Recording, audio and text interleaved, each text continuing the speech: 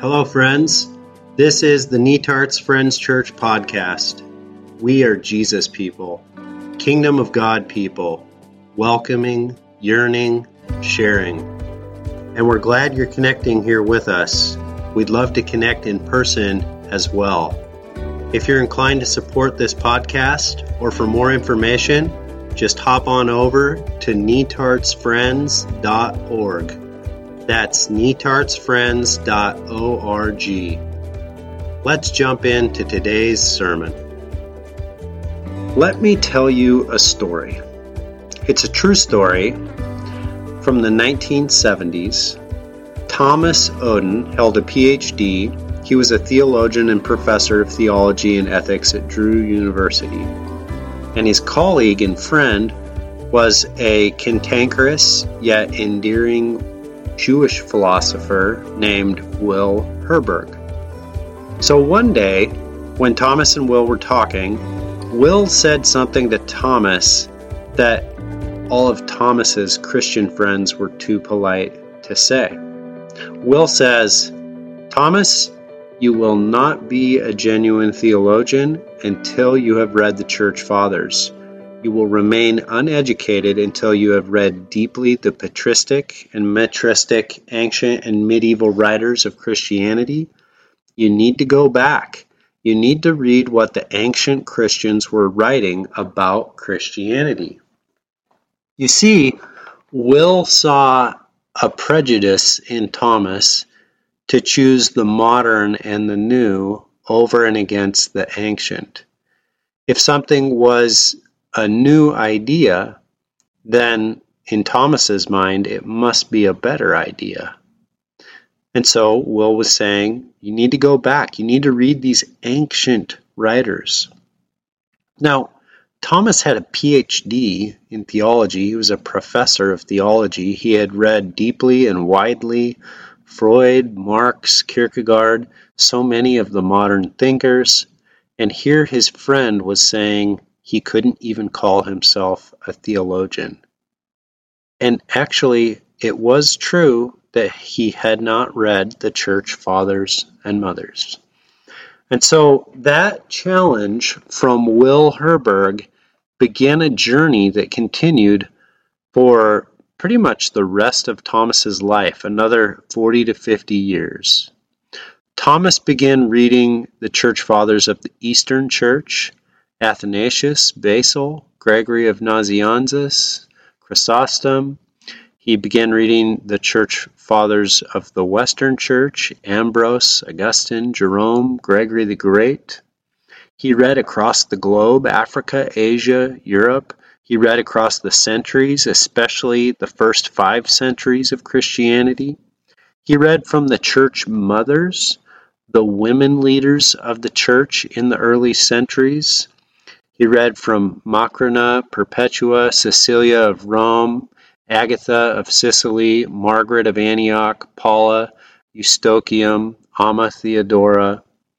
And he learned that Christianity has regrettably been portrayed as being primarily European, but that Christian formation is actually the oldest in Africa, and that many of Christianity's greatest leaders were African. Tertullian, Origen, Cyprian, Athanasius, Didymus the Blind, Augustine, the Great Cyril. And in the process of reading these folks, Thomas realized that he had held an assumption that whatever was new was better and that whatever was ancient was irrelevant. But what he encountered was something else altogether. He encountered a deep relevance of these ancient Christian writings for the world today. He encountered ancient thinkers who had grappled with questions that he thought were new questions, and he realized people had been wrestling with these for a long time. He found ancient thinkers intuiting wisdom that he thought to be new modern theories of sociology or psychology, but he found the seeds of these ideas in the ancient thinkers, that these ideas were actually really old. He was reading Nemesius, when he said, "I knew I had to listen like I never had to listen before. I knew that my life depended upon it."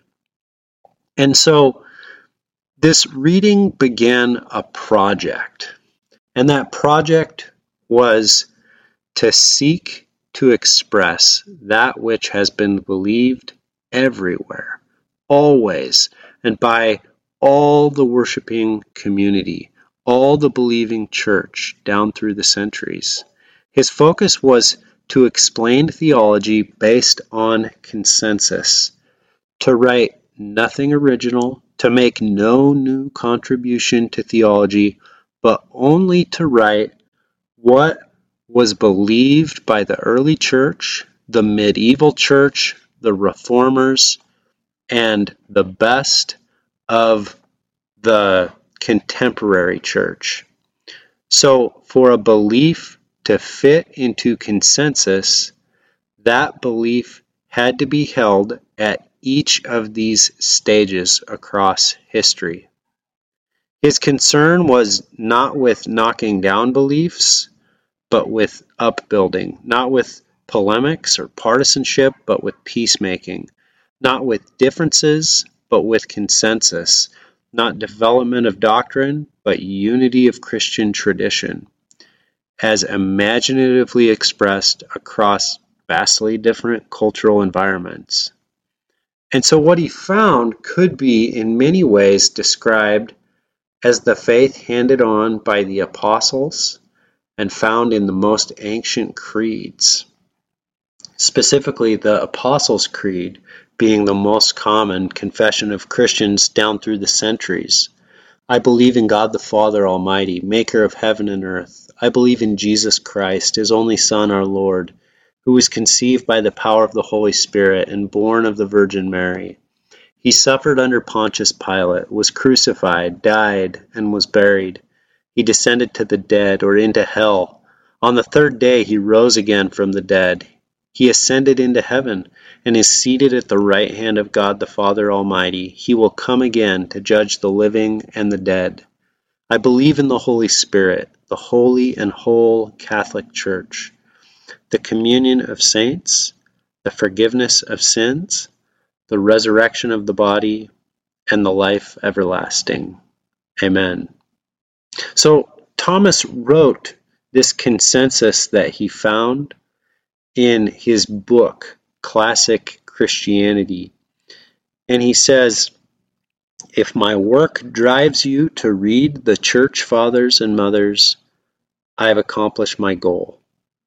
He found that the affirmations that are most alive in Christian teaching are those that are the most widely shared across all time and geography. And this is called historic orthodoxy. It's classic Christianity, or sometimes it's called paleo-orthodoxy.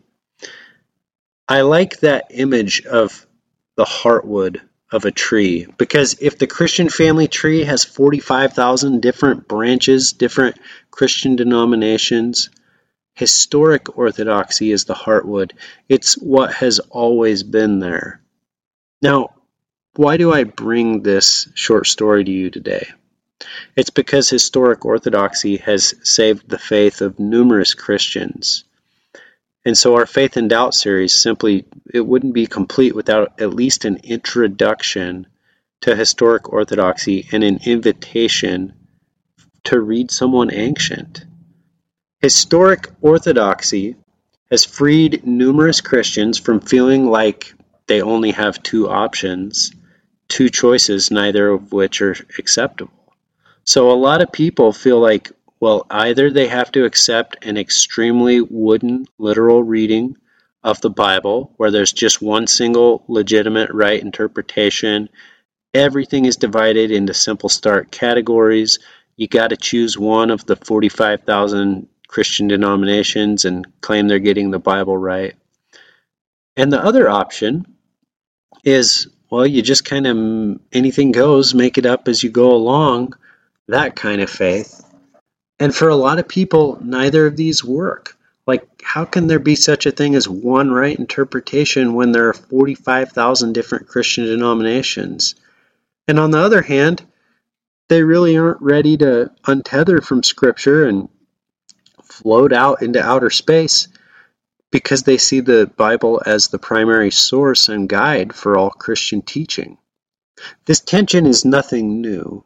St. Augustine says, if you believe what you like in the Gospels and reject what you don't like, it's not the gospel you believe, but yourself. But on the other hand, Gregory of Nyssa says, those who handle the text in too literal a manner have a veil cast over their eyes, whereas those who turn to contemplate the God of whom the Scriptures speak receive the revelation of divine glory which lies behind the letter of the text. And so I bring this to you today because for some people, when they feel like neither wooden fundamentalism or completely untethered progressivism is working for them, one right interpretation or make it up as you go along, what actually ends up saving their faith is historic orthodoxy. It's that heartwood of the tree. Yes, the church fathers and mothers disagreed on a bewildering number of things. Yes, they wrote some things that are wacky and weird and out there and wonderful. And what if all of that shows us something really important? What if it shows us how much room there is while not walking away from the core of this faith that we hold so dear? Within historic orthodoxy, many Christians have found a space with room, a focus on the meaning of the incarnation and the resurrection, a longevity of 2 millennia over and against wooden biblical interpretations that are only 100 years old. They have found a faith that is shared worldwide by believers of 20 centuries, across generations, across cultures. They've found scriptures that serve as a primary source and guide across the centuries and across cultures. They found a wide variety of right readings of Scripture, a deep recognition of metaphor and varieties of expression of inspired Scripture. They found a faith that has survived a multitude of different periods of modernity. And so with that, I simply give you this invitation. If you've never read a Christian that is like back from the first 5 centuries, back from 300 AD, 190 AD, if you've never read one of the church fathers or mothers, I'd encourage you to give it a try.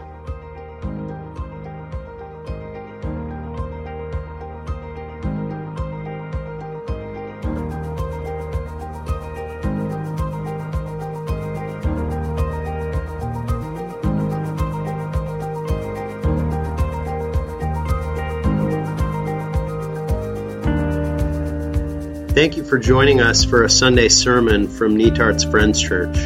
We hope you'll join us soon for one of our in-person worship gatherings. For more information, hop on over to netartsfriends.org. God's peace be with you, friends.